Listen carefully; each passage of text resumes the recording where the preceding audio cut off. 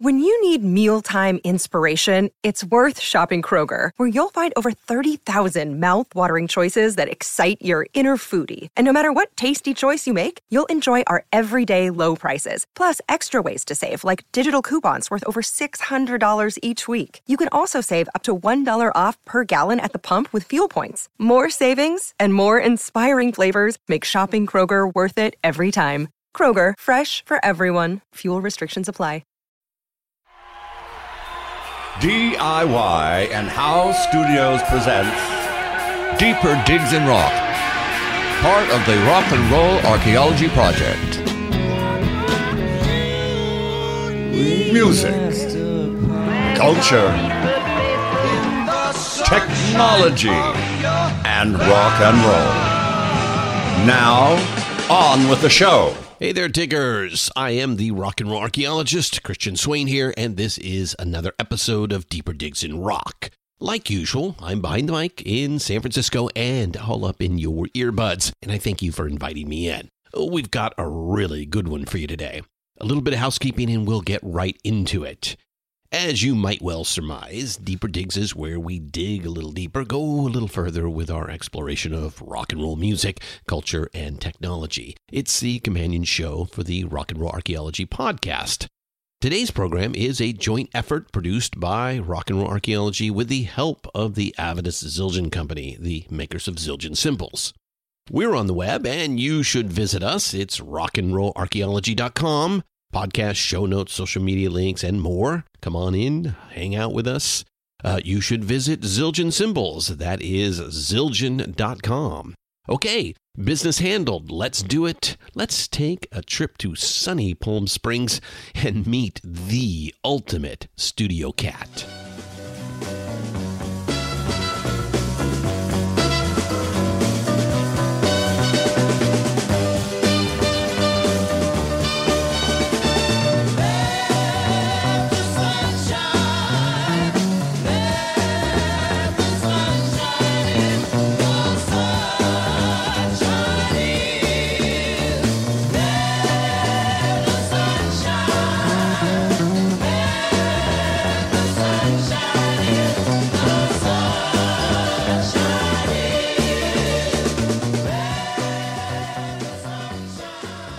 Hal Blaine, folks. Let it shine on Mr. Hal freaking Blaine. He's played drums on something like 35,000 different recordings, including 40 number one singles. He's one of only 5 session players in the Rock and Roll Hall of Fame. He's got hundreds of gold records and awards out the wazoo. And on January 28th, 2018, Hal Blaine will get a Lifetime Achievement Grammy from the National Academy of Recording Arts and Sciences. What's really special about Hal's drumming, at least in our view, on so many songs, his contribution goes way beyond just simply keeping time. Which, by the way, he does perfectly. Thank you very much. Oftentimes, Hal's playing is exactly what sets the song apart and makes it unforgettable. The guy just knows when to add the perfect dash of spice. Hal played that booming, heavily reverbed drum that punctuates the chorus on The Boxer by Simon & Garfunkel. He did the shakers and sleigh bells on Good Vibrations. That's Hal opening up the Ronettes' Be My Baby with that irresistible stomp beat that, so he tells us, he came up with by accident. We'll hear about those sessions and a whole lot more. We're going with a slightly different format today. Rather than simply introduce it and play the interview, we're going to break it up into episodes, kind of a greatest hits collection. Seems like the thing to do with a Hal Blaine interview.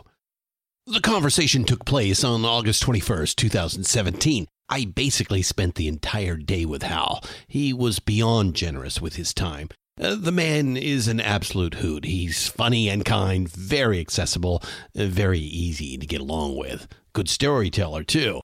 So let's do it. Let's meet the one and only Mr. Hal Blaine.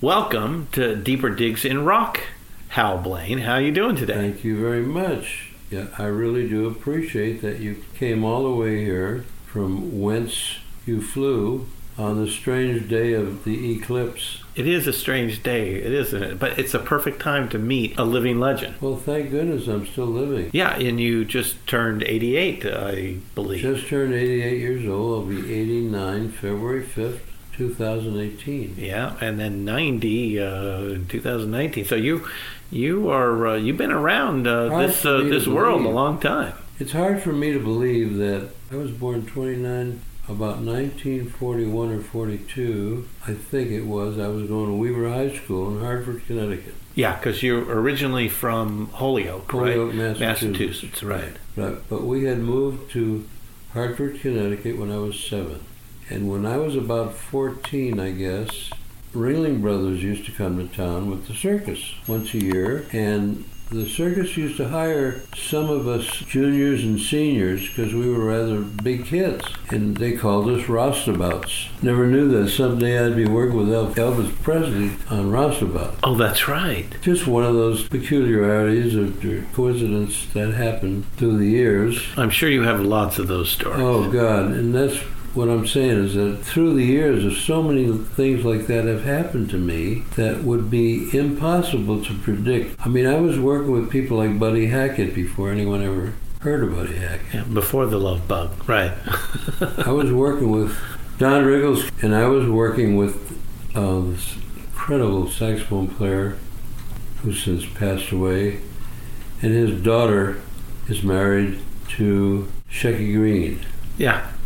Another great Catskills comedian. Vedio mare quanto bello, spero tanto sentimente, la la la. Anyway, he put a band together for Don Rickles at this new little nightclub that opened on La Cienega, I think it was. And it was called Slate Brothers.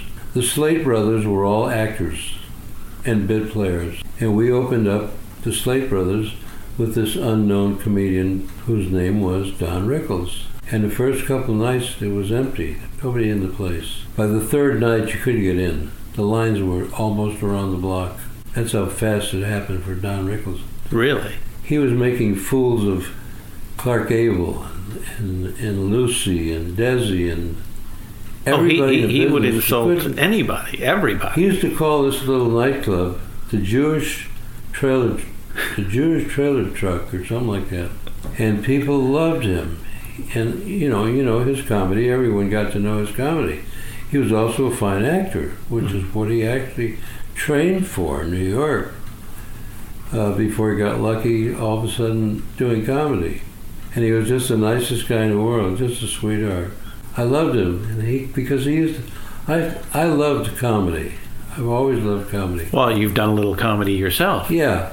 But sitting at the drums behind all these various comedians that I worked with for years, George Burns, I mean, there's so many funny people. And I was just hooked on comedy. And I loved comedy, and I felt like a comedian. And working with Don Rickles and Buddy Hackett and these people, I learned so much about comedy and the comedic side of the business. The actors that became comedians and so forth, and actresses that became comedians. Working with Lucy, I actually worked with Zsa Zsa. I worked with so many of those people but I was just playing my drums. Johnny Angel, Johnny Angel, Johnny Angel, Johnny Angel, you're an angel to me. Johnny Angel, how I love him. He's got something that I can't resist, but he doesn't even know that I exist. Johnny Angel. That's Johnny Angel by Shelley Fabre from way back in 1962, the first #1 hit song featuring Hal Blaine on drums. So, rock and roll archaeologists that we are always interested in the origin story. So we asked Hal to talk about his earliest exposure to music. So was music something in the house? Did your parents listen to music? Or? No, there was no music in the house. As a matter of fact... So your parents didn't play? They didn't encourage this because of their upbringing and I don't know. The family. All I know is that my father used to have a violin case. And it was a violin case with a violin in it. Because we used to laugh in those days about, hey, Pop, is there a machine gun in that? You know, those kind of jokes. He brought that from Europe, and he and my two uncles, his brothers, were in the hock shop business for a short time. When that all broke up, my dad still had that violin case. And quite a few years ago, after my dad had passed away, I was given the violin case. It was a wonderful little Italian violin. It was not a, Stradivarius or anything like that, but a Stradivarius or anything. Yeah, it wasn't a Stradivarius, but most violins in those days were made a la the Stradivarius. Anyway, it was not one of the multi-million-dollar kind of violins, but it was a wonderful little violin. I never played violin. My parents wanted me to because we had a violin. Anyway, I wound up, when I was part of the union in the local 47 in Hollywood, I originally started in the union in Chicago. Right. Local 10. I actually started in San Bernardino, California. It was local 767, I think. Yeah, which your family moved to, again, because your father's asthma. Right, that was all. Told to come out here where the air was a little drier. Exactly. Strangers in the night, exchanging glances, wandering in the night. What were the chances we'd be sharing love before the night was through? Something in your eyes was so... Now, here's some more of the origin story. Hal talking about his earliest days in that business they call show. Let's go back to the beginning. As we mentioned, you were born in Holyoke, Massachusetts. Right. I think you first started playing drums back east, right? Before you moved out west. Well, I first started really playing the drums was when we moved from Holyoke, and I was about 7 years old. We moved to Hartford, Connecticut for my dad's health. Yeah, because your dad suffered from asthma, right? My dad's health, right, from asthma. And he had received a job with the Connecticut Leather Company, downtown Hartford, Connecticut. Right across the street from that store was the State Theater. He was working for the Connecticut Leather because we were like penniless. My father was just making enough money to pay the rent and a couple of groceries. Every Saturday morning, he would put me on the trolley with him while he went to work, 7 in the morning, and he would walk me across the street and give me a dime, and I would get in line. I was always the first one there. And through all the years that we lived in Hartford, for 7 or 8 years, every Saturday I was the first person in line at the State Theater.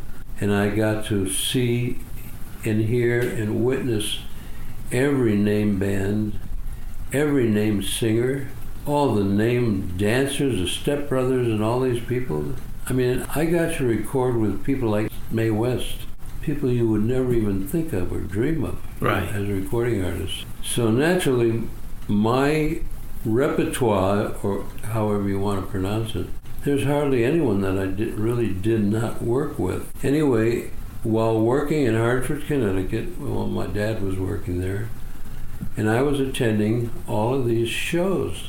And it's as if we're sitting there right now. The curtains would open and the stage would roll out with Benny Goodman's band or whoever was the band of Tommy Dorsey. Tommy Dorsey, Jimmy Dorsey, Buddy Rich had a band. Everybody had a band. Every singer, all the singers from all those shows, they would roll out and you could smell the powder from their faces. It was an amazing time. Right. Now, that was your introduction to show business. That's really what got me hooked, of course. And it's funny because I mentioned that because I met Bob Hope one time, and Bob was a funny, wonderful man. I met Bob, and he had one of the most famous sayings in the world. And I don't know if this ever went out on the air, but he used to say, if these women start wearing their skirts and their dresses any shorter, they're going to have more powder, more cheeks to powder, and more hair to comb. That was one of the funniest things I'd ever heard. You know, and I was a kid. But that was my Bob Hope story. He was just a sweetheart, lived down here, had his home up on the hill here, the Turtle House, or whatever they called it. And he had a home in Toluca Lake. Yeah. Hello? Hello, Hope. I'm calling from this phone booth to tell you that, and I've tried to get exactly, so now the only thing to do is, see?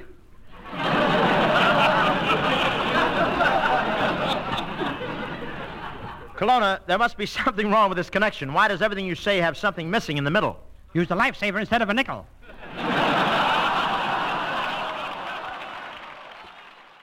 Hal was born February 5th, 1929, so he missed World War II by a couple of years. In 1946, he convinced his parents to co-sign the enlistment papers, and he joined the Army. He made it through basic and shipped out to the Far East. Anyway, I'm the last guy sitting in this major's office, and he had been asking questions of all these people and what they had studied and learned about photo mapping. I think it's called geodesic. I can't remember the terms now. Anyway, he kept flicking this thing, looking at me. Here I am, I was about 17 years old. He keeps flipping this thing, and he said, "You know, Harold, there seems to have been a mistake made here." He said, "I'm really sorry about this. I'm afraid you're going to have to go back to the repo depot and be assigned somewhere else." Well, everyone was being assigned to infantry. Right. Tents, foxholes, that whole terrible military thing. And I said, "Well, whatever it is, I understand, sir, you know." And he said, "I just can't understand it." But he said, "And this says you're a musician. Why would they send a musician?" I forget there's a terminology for that paper. It was like your occupational number, whatever it was in it. So he said, "You know, there's a guy here that plays the trumpet." I said, "Let me talk to him for a minute." Mm-hmm. He got on the phone and he called Lieutenant Santos. I've never heard from him again to this day, from the day I got discharged. And he was a terrific guy. And all I heard was the major saying, "No, we have a guy here who's a musician." He said to me, "What do you play, Harold?" I said, "I'm a drummer." And he said, "All right, wait right here." He said, "Yeah, no, he is a drummer, and he's waiting right here for you, thanks."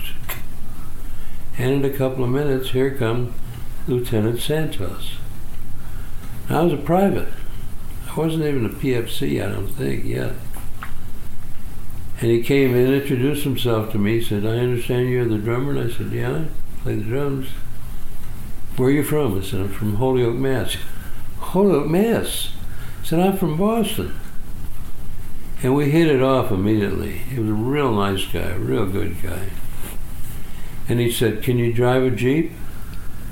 I said, "I can drive anything." He said, "You're going to be my Jeep driver." He said, "Can you type?" I said, "Well, I haven't had a lot of experience typing." He said, "You'll learn." And he looked at Major Brooks and he said, "We finally got a drummer, and he'll be my, I forget the name of that thing that they called it, what's your not MOS, but not MOS. No, I think it is MOS. Is it MOS? I think so, yeah. It was a number of your occupation. Yeah. Military occupational, MOS, military occupational service or something, or whatever it was. So I guess that was it. So Santos, and he said, call me Santy. Everybody called him Santy. In fact, after I got out of the service, I wrote a couple letters to the Boston Union. I figured he had to be in the Union. He was a good trumpet player. He had a big band, all officers. I was the only enlisted man. And of course, I knew every goddamn song in the world. From all the years was sitting and hearing all the big bands. And it worked out great. We got to make a trip to China, which is a whole other story in itself. Well, I think it's fair to say you were the luckiest son of a bitch in Korea. Certainly that day. I was very, very fortunate, yeah. Oh. I mean, and I think that says a lot about your career. There's so much of it that just you kind of fall into these things that just lead on to the next thing. Mm-hmm. So you get out of the Army, you go to Chicago, you actually study. I took my GI Bill, which is something that they started just not long before I was eligible. Yep. The GI Bill, where they paid your tuition and your whatever fees they're being paid by the government. Okay. Hey, Mr. Tambourine Man, play a song for me. I'm not sleepy and there ain't no place I'm going to. Hey, Mr. Tambourine. Upon his discharge from the Army, Hal headed to Chicago to formally study percussion. From there, he started picking up work in swing bands. Here's the story. And you went to Chicago to study percussion. And I went to Chicago, right. When I first got out of the service, I went back to San Bernardino, where I had been going to high school, never graduated, and I was playing a little drums at the time. And I remember the unions. That's a whole nother part of the book. I met the union man who put me in the union, which I don't remember the number of the union. I thought it was 17 or something like that. San Bernardino. By the way, that book is Hal Blaine and the Wrecking Crew, the story of the world's most recorded musician. I believe it was published in 1990, the original. So you go to Chicago. I go to Chicago and I register with Roy Knapp. He was Gene Krupa's teacher. Okay. Now, I believe Gene is your hero. He was my first major drum hero, right. Why Gene over some of the other guys? Well, because he's the first guy that I connected with, sort of. When I got out of the service, I mean, all the time I was playing big bands. When I was with Tommy Sands, I was with the Count Basie band. Oh, so you were originally with Count Basie before Tommy? No, with Tommy. Oh, with Tommy. That's how I happened to be with the Basie band, because Count Basie offered me the band. But that's a whole other story, because Sonny Payne was the great drummer with Count Basie. Mm-hmm. And Sonny, he was a cute little guy, gorgeous little black guy, but he was a horseman. He was a kind of great jockey. And this was all at the Waldorf Astoria, New York, mm-hmm. the Starlight Room. Oh, yeah. And what happened was that Sonny used to go riding every morning. He got involved with some pretty lady. It turned out that this pretty lady was the wife or girlfriend or whatever, mistress of one of the head mafia guys in Chicago. And there was a contract put out on Sonny. And Sonny had to leave town right now. I was the only drummer there that could right now, immediately, play the show. Right. So you took over for So Sonny. I took over, and that's what it was. That's when Count Basie offered me the band. It's a wonderful story because it was impossible for me to say, yes, I will stay, you know. He had to find himself a drummer. I don't know who it was. I don't know if I ever met who the drummer was or if the date closed. But we had a couple of dressing rooms. We were in the Waldorf Astoria, the Twin Towers. And the minute we were on a break, maybe 20 minutes or so, to shower or bathroom or whatever, we would go up to our rooms, which were dressing rooms for us. And the guys all had binoculars. I didn't know about this. And they would be in the window looking at the tower across the way, and they would just yell things. 18, up on 18. And all the guys would be going up to the, and they'd be seeing chicks, nude or undressing or bathing, whatever. And that was a whole nother experience in itself. It was an amazing time. But then eventually it stopped, and we were gone. I didn't see Mr. Basie again, Bill Basie. I didn't see him again until I sort of got pretty famous in Hollywood.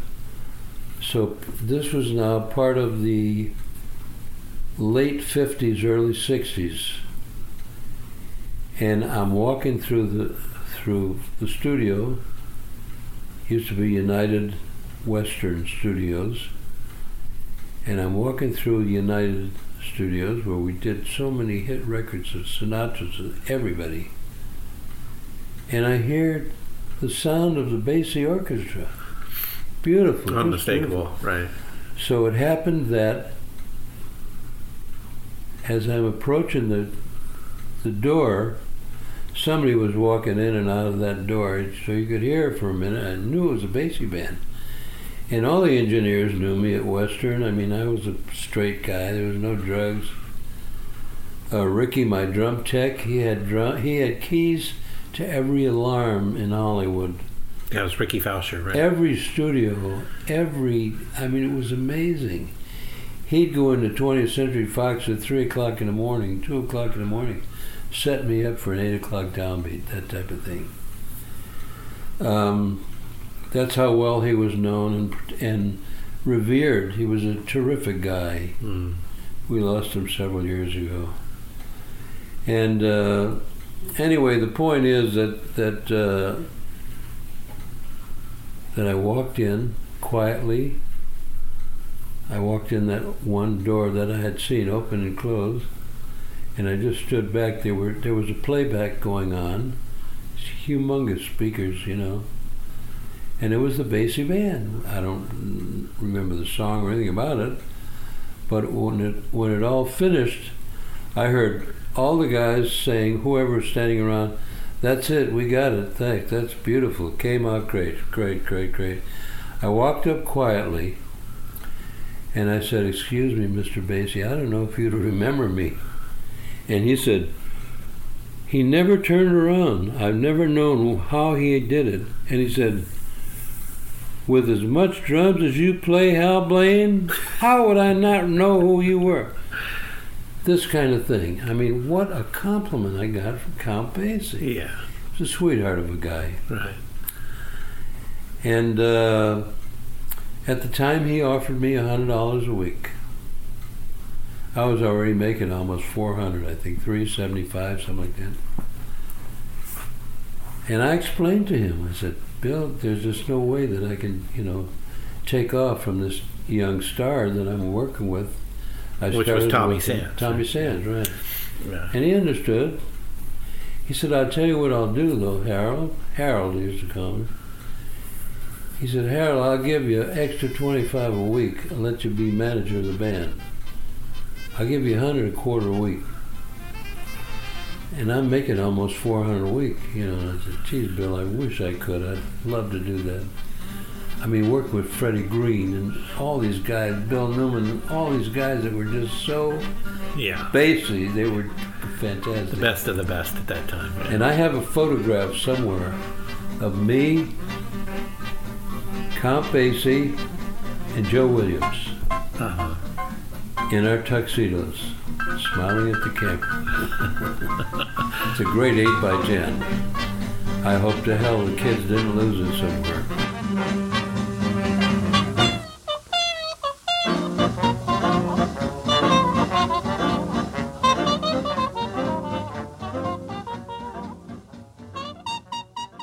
We'll get into some more of Hal's work, but first we had to ask, why drums? He had an interesting and kind of surprising answer to that question. But before we get to that, why drums? Why did you choose drums? I have no idea. Did they choose you? Well, the thing is, I think that most drummers are show-offs, first of all, especially from that era that I grew up playing drums. And I wanted the same Gene Krupa Slingerland drums, which eventually I got. I always wanted my Zildjian cymbals, which were just, I've always called them the Rolls Royce of cymbals. And they were, long before I ever had a Rolls Royce, or two Rolls Royces. Anyway, somehow I got hooked on watching the drummers, and I evidently didn't realize how good my ears were, because I knew every theme song of every big band that I'd ever seen at the State Theater. And I always knew, and I've told this to drummers when I do clinics sometimes, probably has happened to drummers sitting right here in this audience right now. You can go to a live show and see one of your favorite drummers, and you could think, if this guy has a heart attack, I can jump up there and save the show. And they always laugh because they all think that way. Right. Drummers, I'm talking about drummers now. And it used to be the drummers that everyone watched because he had more stuff to hit and bang and click and ding and bang and ring bells and so forth. The tempo blocks in the old days. And brushes and all of the effects you could do, which I learned so many of these effects when I was going to school in Hartford, Connecticut, in Weaver High School in Hartford, Connecticut, because they used to take us to certain radio shows. This is before television. We were fortunate enough to go to live radio shows, be in the audience, and watch these guys who were sound effects guys. They could make sounds, and I learned how to make the sound of a fire. So I think a lot of that had to do with the way I made records, because I always called myself a method drummer, because I always wanted to hear what the song was. I don't want to just be smashing and crashing when some little gal is singing her heart out about being heartbroken or something. You got to play to the song. Exactly. Yeah. And I've always said my drumsticks were sort of like my paintbrushes, that as far as I was concerned, I could do effects, because while I was going to school in Chicago, the Drum Institute, the Roy Knapp School of Percussion. I get around, I get around, I get around, I get around.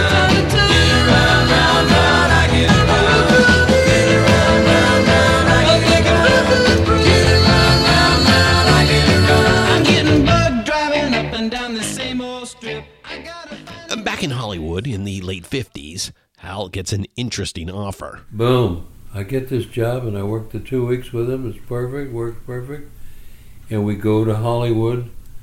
Anyway, that's where we were working. So on one of the breaks, some guy comes up to me and he says, "Hey, kid." And he seems to be one of the D's, Dems, and those guys. Right. "Hey, kid, I want to talk to you." can I help you? He said, I got a kid that needs a drummer. And he said, I'm not trying to get you away from your group. But he said, we have an audition coming up in a couple of days, and this kid could have a big contract with Capitol Records. And Jesus, you seem to be a good drummer. And I said, well, what kind of music do they play? And he said, well, it's kind of a country band. I said, I'm not really a country drummer. I play jazz, I play pop, but he said, I've been watching you. I don't see you drunk. I don't see you drinking anything. He said, you'd be perfect. I'll pay you $75. It won't take you 15 minutes. I said, $75? I'll be there. Oh, for an audition? So you're going to pay you to audition? Right. Exactly, that type of thing. Yeah. So I walk in. It was the Algiers Hotel on Vine Street. It's an old hotel. Very nice people. And I meet these two young guys. One of them was about 6'3", good-looking kid, looked like Rock Hudson. And he played slap bass. The other kid, who recently passed away down in Texas, Eddie Edwards, was a guitar player. Little short guy. And he used to sing that song, who wears short shorts? I wear short. And so we became instant friends just meeting them. I hadn't met Tommy yet. I didn't know the name Tommy Sands. Nobody did. Yeah. And so eventually the door opens and Tommy Sands walks in. Nice looking kid. And he's going to be a big star, they tell me.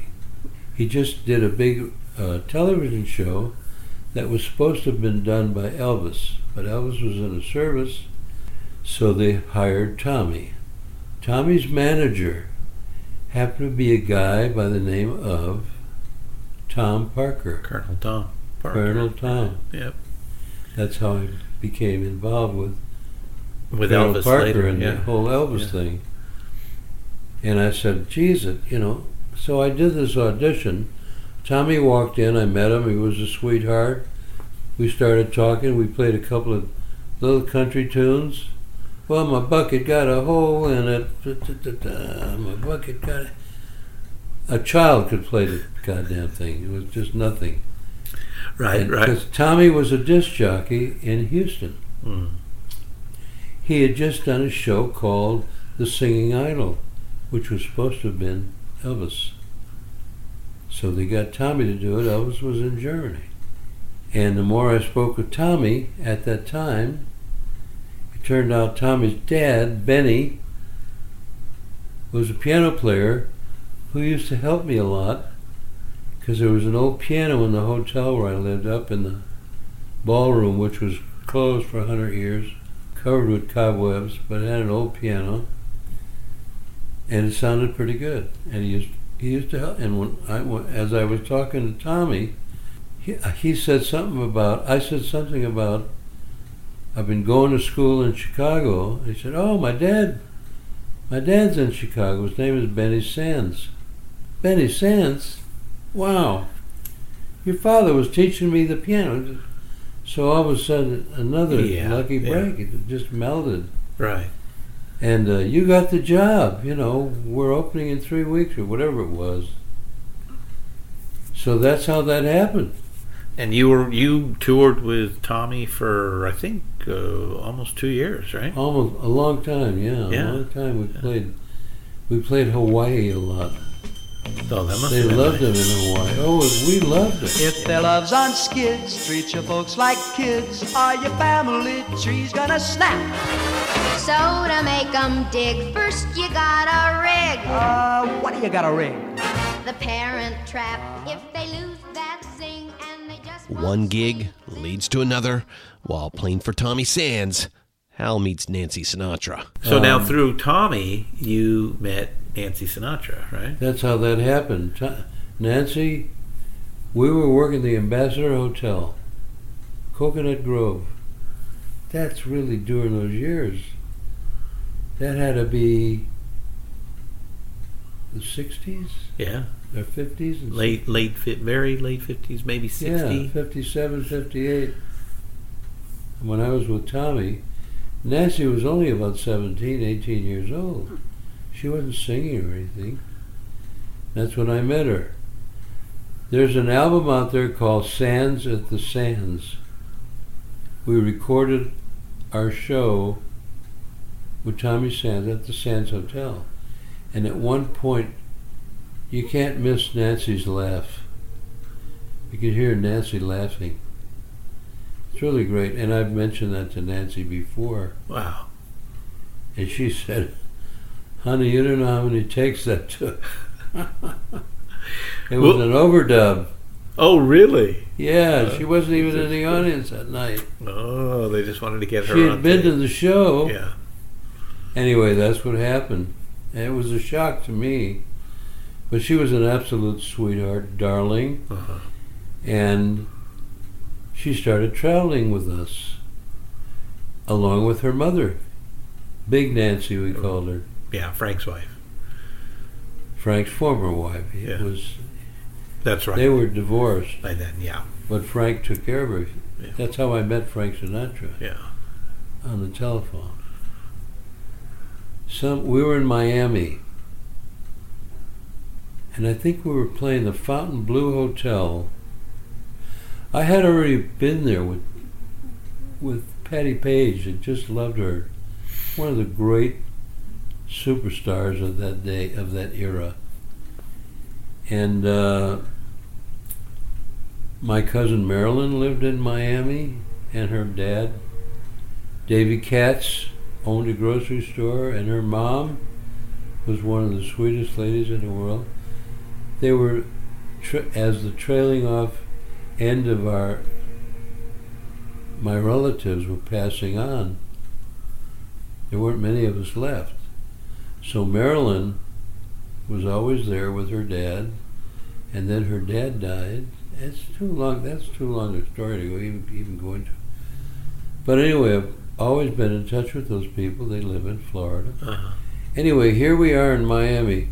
So what happened was that they were having, and I've got some great pictures somewhere, they were having the engagement party or the announcement of their marriage. This is Nancy and Tommy. And Nancy Sinatra. Right. And so everything was great. Every night we were out, eating out on an outdoor, on the deck or whatever it was. And it was always me and Big Nancy and Tommy and Nancy, the four of us. And I guess there was some columnist in Miami that wrote some stupid bullshit about who's that new foursome around town. Tommy Sands, the great new teenage idol, and Nancy Sinatra, his betrothed or something. Very salacious, nicely. Of course. Huh? Salacious, of course. Whatever, of course. Yeah. And who's that young guy with Nancy Sinatra, the big, they call her Nancy Sinatra, Nancy's mother. Well, it turns out that the next night or two was the night of the engagement party, and it was one of those things. I remember Buddy Hackett was there, Steve and Edie were there. I got some pictures. Steve and Edie Gourmet. Whoever was there, a number of notables. Yeah. It was just a beautiful party. I think we had the top floor at the Fontainebleau Hotel or something, with gorgeous outdoor decking. The place was beautiful.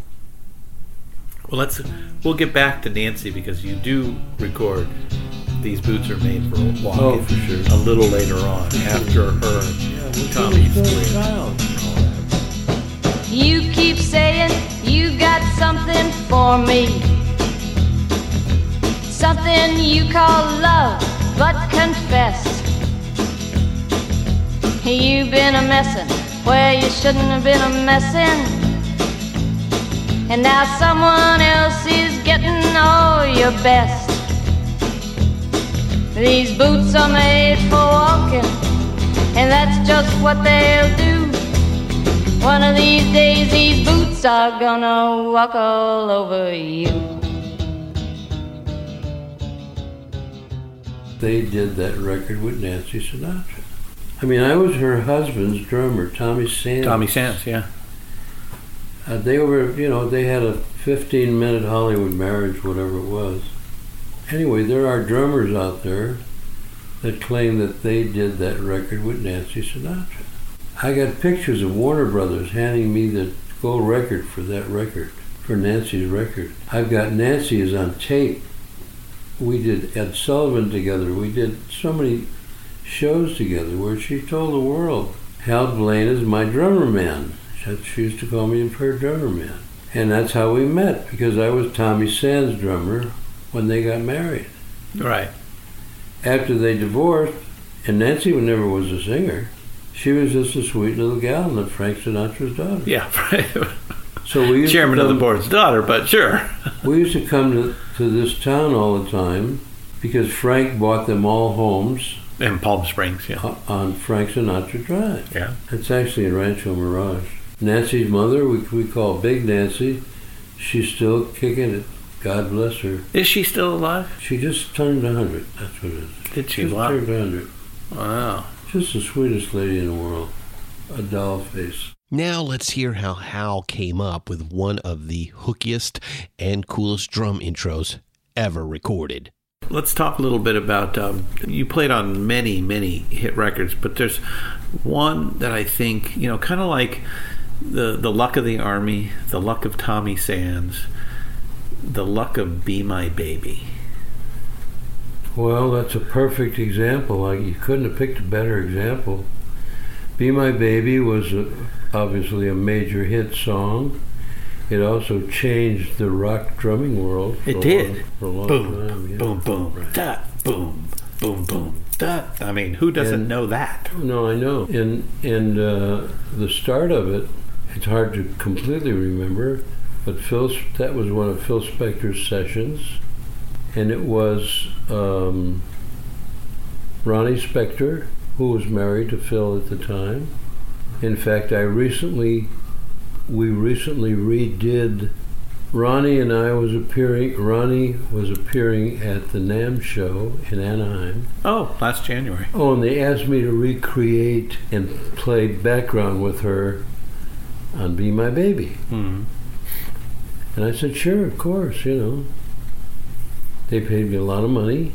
It turned out that they had built a little small outdoor stage.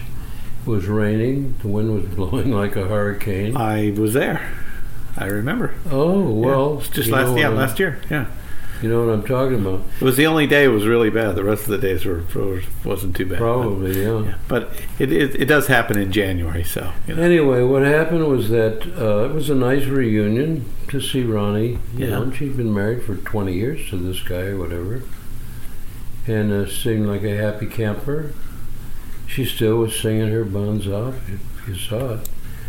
Anyway, they didn't even have stairs for me to walk up to get on the stage. They were picking me up, 3-4 guys, and lifting me and putting me on the stage. Liberty DeVito was her road drummer. He was backing her, and he wasn't even supposed to be there. But Liberty, a lot of people didn't know, maybe I shouldn't even talk about this, but Liberty's going deaf. And he's overplaying voluminously as loud as he can play for some reason. Maybe because of his deafness, I don't know. I tried to send him a letter, I couldn't get his address. The address I had was no longer at this address. So when it came time to for Ronnie to come out, she came out, she introduced me, etc., and you were there. And I did the intro, boom, da-doom, bang. And all of a sudden, Liberty joined right in and just chopped the whole goddamn thing. It was so loud, it was ridiculous.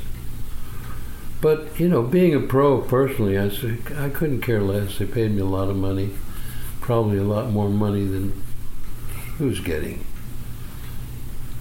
I even thought about paying him the money that I got. But going back to the original Boom Ba-Boom Bang, yes, Jack Nietzsche was Phil Spector's arranger. Mm-hmm. Nice guy. We were neighbors in the Hollywood Hills. And Jack's wife, Gracia, Gracia, Gracia Nietzsche, was Jack's wife. And she was one of the 3 original Blossoms with Darlene Love, Fanita James, and Gracia Nietzsche. When Jack Nietzsche got a little bit maybe too big for his boots, I don't know, they got divorced. It was really a shame because Gracia was just a quiet little homemaker. She was just a sweetheart, sang great. And she started singing for some other big star. Anyway, getting back to the arrangement, I mean, that really changed the whole drumming world, that boom, boom, boom, bang.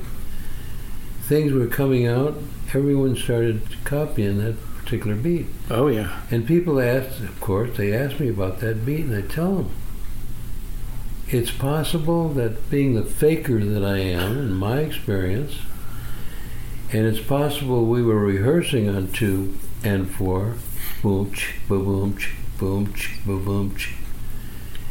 It's possible that when the red light went on, and all of a sudden we started cutting it, I may have made a pass and dropped a stick or something on 2. It didn't hit, but I hit on 4.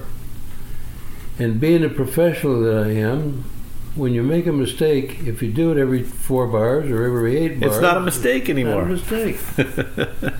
And that's how that happened. Phil loved it, of course. Phil loved me because Lenny Bruce was a dear friend of mine. Phil gave me that picture that's sitting in the toilet.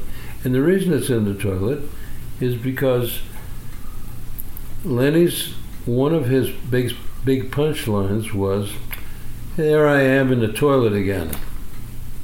He used to say that all the time. He was just the nicest guy in the world. Yeah.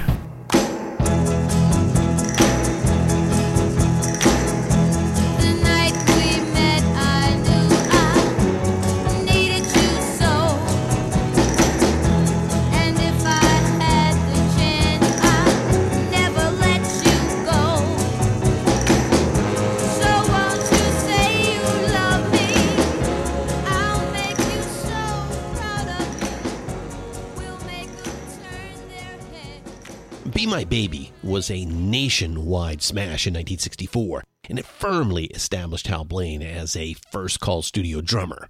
Here's the story behind Hal's first Grammy Record of the Year. And also the other thing that I had was the Tijuana Brass horn. Ba-ba-da-ba-da-da. That's right, because you I also sold everything. You did all of Herb Albert and the Tijuana Brass stuff. Taste of Honey. Taste of Honey was my very first Grammy-winning record of the year. Yeah, Total 1966. Shot. And that's one of the great stories because we rehearsed it. We were at Gold Star. Larry Levine was the engineer. Sweetheart of a guy, died much too young, had a bad heart. We sat in studio, it was the only studio at Gold Star really, I guess we called it Studio A. We were set up, Tijuana Brass, me and the guys, I was in the middle of the brass around me, the brass ring, whatever you call it. And they would do that opening obligado, ba ba ba ba ba ba ba ba ba ba da da da da ba ba. Well, what was happening was that they would do the obligado, ba da da da da da da da, be a train wreck.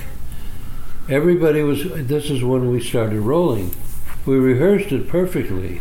But once the red light was on, which will be the name of my new book. I have a new book that's going to be coming out eventually called The red light means go. I thought it was kind of a novel. That's a good name. Yeah. Anyway, so they played the obligato, the Herb and the trombone and whatever. Ba-da-da-ba-da-da-da-da-da. Everybody. Crash. Train wreck. Right.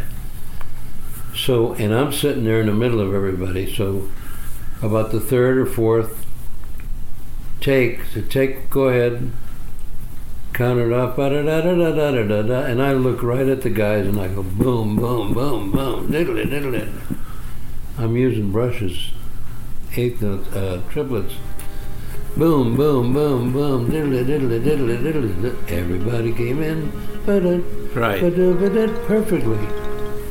Well, that stuck. That became the hook. Right. Everybody loved it. Herb loved it. Everything worked out perfectly.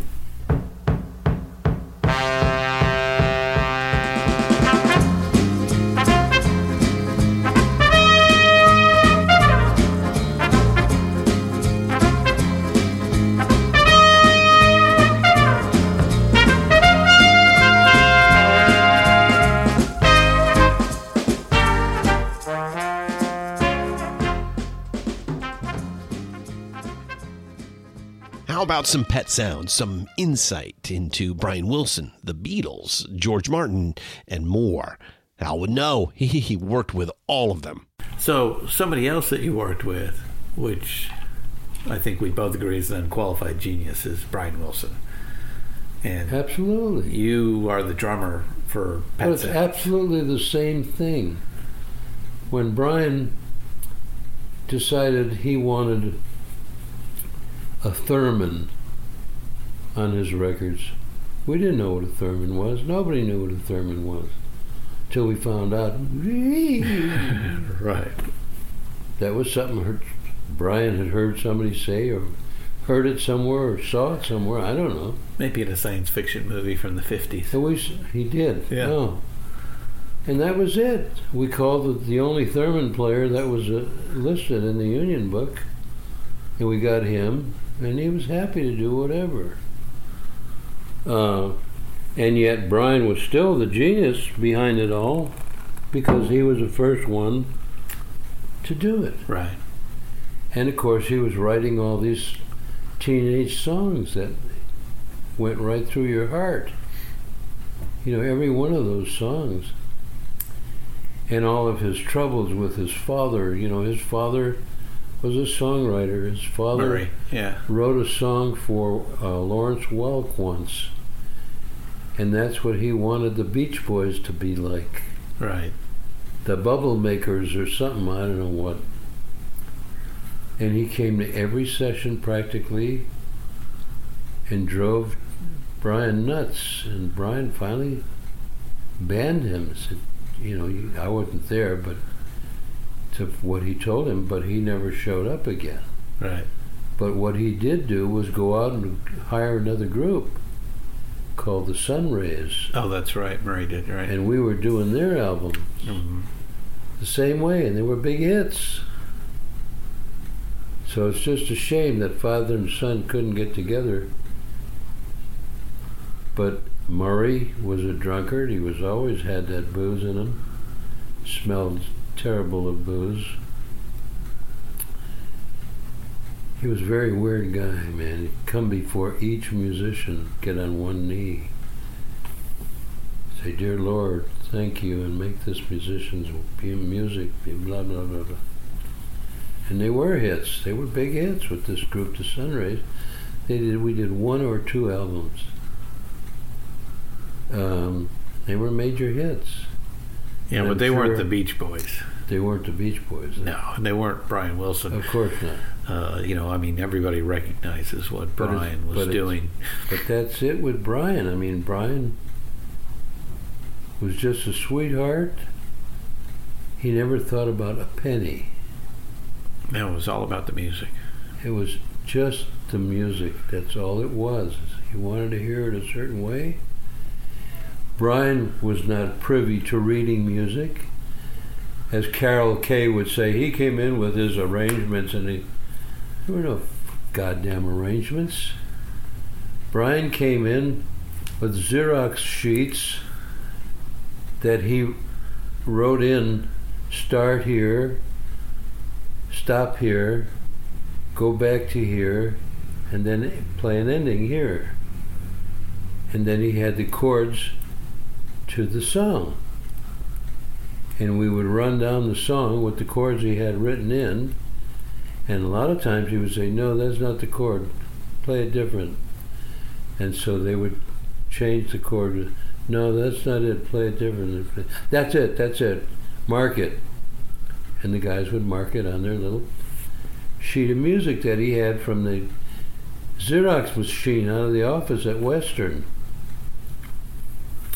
Carol Kay tells this whole story about how Brian came in with his arrangements, and he's totally nuts. And she did not do all these records. It was Ray Pullman who did all those great records. But she did play on Good Vibration. When Ray died, she grabbed the Fender bass and said, don't worry about it, I'll handle it. And they said, fine, who cares?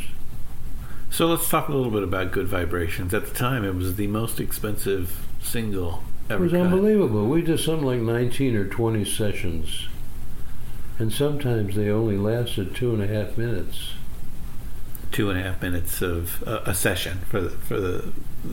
Brian would come in, sit at the piano, and say, "Let me hear the saxophone and the trumpets, and I'm going to play this chord." And he would play a chord on the piano that he knew in his ears, and then he'd ask the guys to hold the note out, and he would say, trumpet, come down to the next note, come down to the next note, to the next note. That's it. Leave it right there. Be sure to mark that. And the trumpet player would mark it, of course. So anytime that chord was played, it was the chord he wanted. Right. And Brian, and if we had 12 men or 15 men sitting there with a 3-hour session, and we had already done 12 or 13 minutes, and Brian would say, beautiful, thank you guys, thank you, we'll see you next time. We didn't even know the song. He didn't know that this was going to be... Song. Brian was the one that knew the song. Right. Knew what he was going to be, what he wanted and what he had to hear first. Also, Brian was deaf in one ear. Yeah, from getting hit by his father. Yeah. And that's what Liberty DeVito is going through right now. I'm told he's going deaf, if not already deaf. So Brian was always in competition with the Beatles. And you actually got a chance to work with a couple of them as well. I worked with all of them. They were terrific. There was no problems with the Beatles. Brian was afraid of the Beatles. He was afraid because they were all musical thinkers. I mean, if you've ever seen any... It was four against one. Well, that's I never looked at it that way. But they were doing things that were almost classically trained. Well, they did have a great producer and arranger that could help them do that in George Martin. But yeah, I worked with George so Martin. maybe 5 against 1. I worked with George several times, and he was just the sweetest guy in the world. Shocked me when he died because he was never a drinker that we knew of. No. We never saw him smoking cigarettes. None of the above, And I did 2 major interviews with him at Capitol down in the basement. They paid me well. They sent a car for me. I mean, it was really, really nice. But Brian, when Brian heard the big hit that the Beatles had... You mean Sgt. Pepper? Sgt. Pepper. That's what made Brian crazier than he was ever thinking about. Because he couldn't keep up. Because it was so amazing.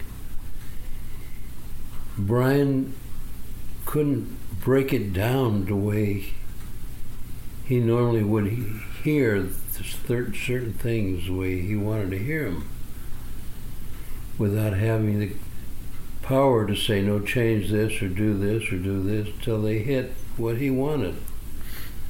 Whereas these guys came along with things Brian never heard of. If you've ever seen any of those specials about the Beatles and Sir George and how these things came about, it's just amazing. But it was also not contrived whatsoever, but it was also so reserved the way they did it. It was just wonderful. That's a great way to put it. Yeah, definitely. That's what I felt. So that's kind of what made Smile unworkable at the time. Well, Smile just never happened. I mean, we did Smile, and for some reason it never had the impact that Pet Sounds had. And Pet Sounds was not Pet Sounds. That was all eventually put together as Pet Sounds. But between us, I never felt the genius of Pet Sounds. I felt the genius of Good Vibrations. Uh-huh. Well, God Only Knows is on there. Well, what I'm saying is, those Sloop John B is on there. Wouldn't it be nice if we were older, then we wouldn't have to wait so long? And wouldn't it be nice to live together in the kind of world where we belong? No one's gonna make it that much better when we can say goodnight and stay together. Wouldn't it be nice if... So now let's see, you are 87? I'm now 88. Are you 88? February 5th, right? February 5th. Right. Next February 5th, I'll be 90 years old. Well, 250. 89. You got 2 more years. I am just a poor boy, though my story is seldom told. I have squandered my resistance for a pocket full of mumbles, such are promises. All lies and jest, still a man hears what he wants to hear and disregards the rest.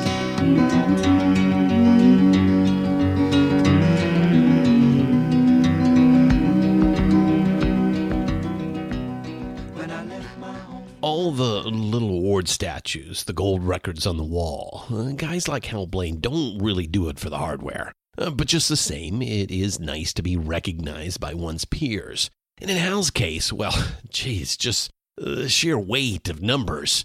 It really tells a story here. Comedy's been a big part of my life, and my life has been one big joke.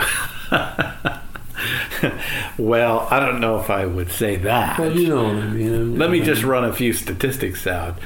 40 number one singles. 40 number one singles. Probably a little more than that.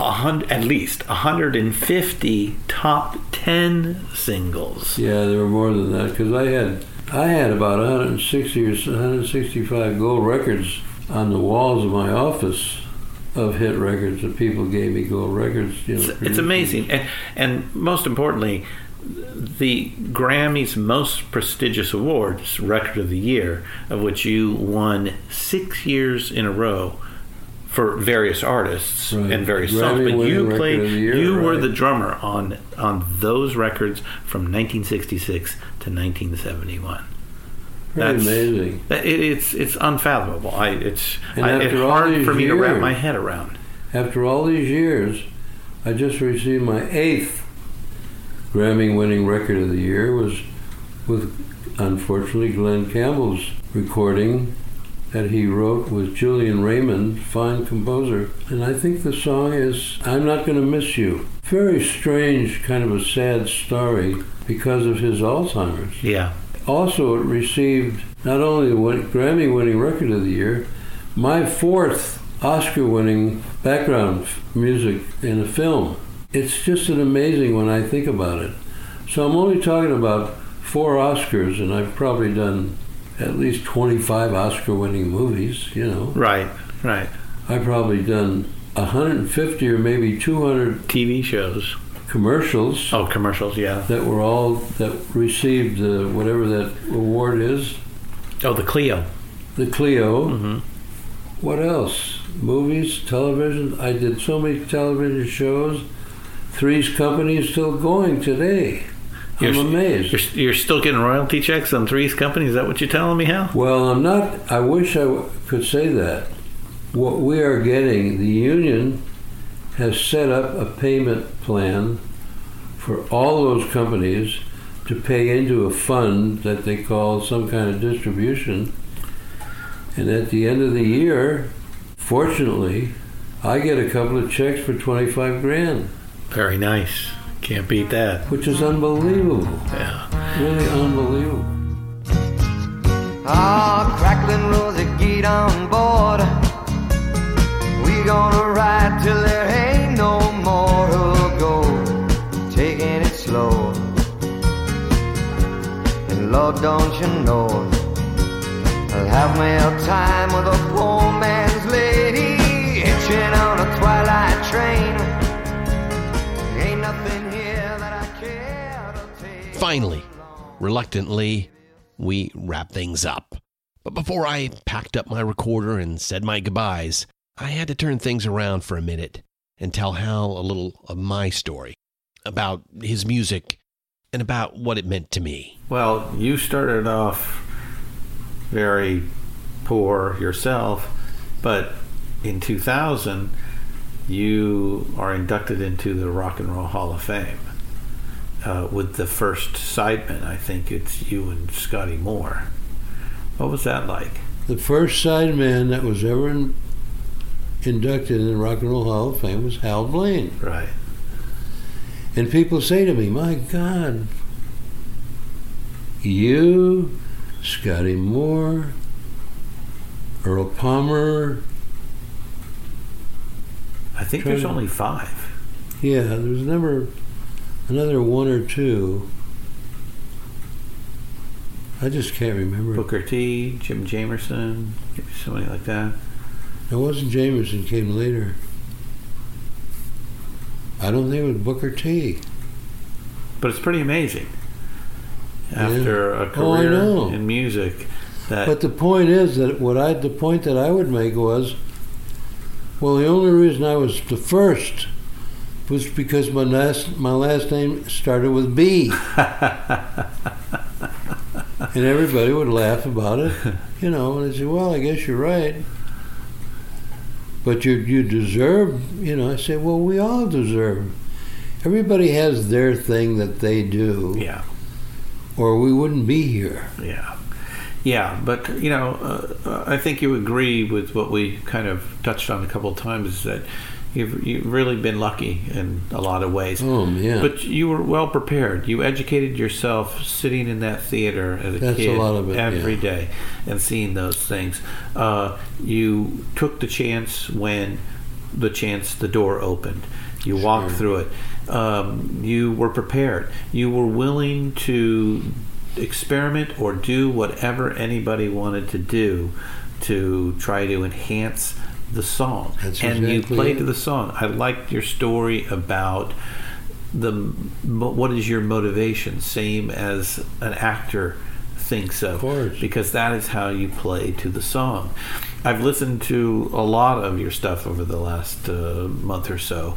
I grew up with it. I mean, I think I relayed to you the story of Galveston, and that, you know, my parents got divorced, and this was my father went back to Houston, and I went there in summer, and I got to see Galveston. The songs playing on the radio. It all comes together to creates this the real. You know, when they talk about the soundtrack of your life, that's exactly what that is. Taste of Honey is another perfect example. When I was 10 years old, and for some reason I loved Herb Alpert and the Tijuana Brass. Don't ask me why. The funny thing is, I'm going to tell you this, is that I was embarrassed to admit that I really loved all those LA kitschy, kooky songs that came out, like the Monkees or the Association or the Fifth Dimension or that sort of stuff, until I found out that it was the Wrecking Crew that played on all of them. Then all of a sudden I was like, oh, now I know why I liked it, because it was so good playing. So I just want to thank you, Hal Blaine, for spending the time with us here at the Rock and Roll Archaeology Project. Man. I think all the accolades that I see in your house here that you've gotten throughout your life are well deserved. So our hats off to you. Thank you very much. Galveston, oh Galveston, I still hear your sea winds blowing. I still see her dark eyes glowing. She was 21 when I left Galveston. Well, there you have it. Hal Blaine. What an amazing musician. I'm Christian Swain, and this has been Deeper Digs in Rock, a production of Rock and Roll Archaeology and sponsored by the Avidus Zildjian Company.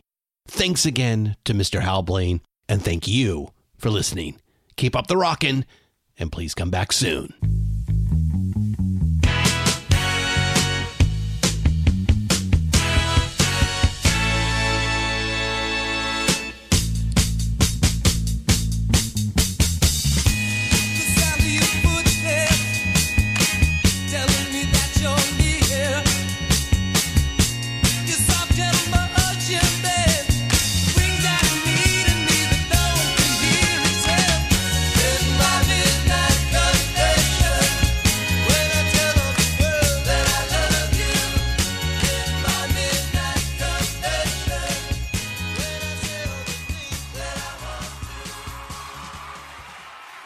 Deeper Digs in Rock, produced and hosted by Christian Swain.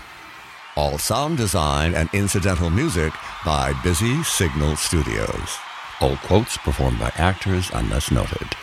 Playlists can be found at iTunes, Google Play, and Spotify. Please purchase these great and important tracks. All songs, clips, and references can be found on our show notes. Please visit rnrap.com for more information.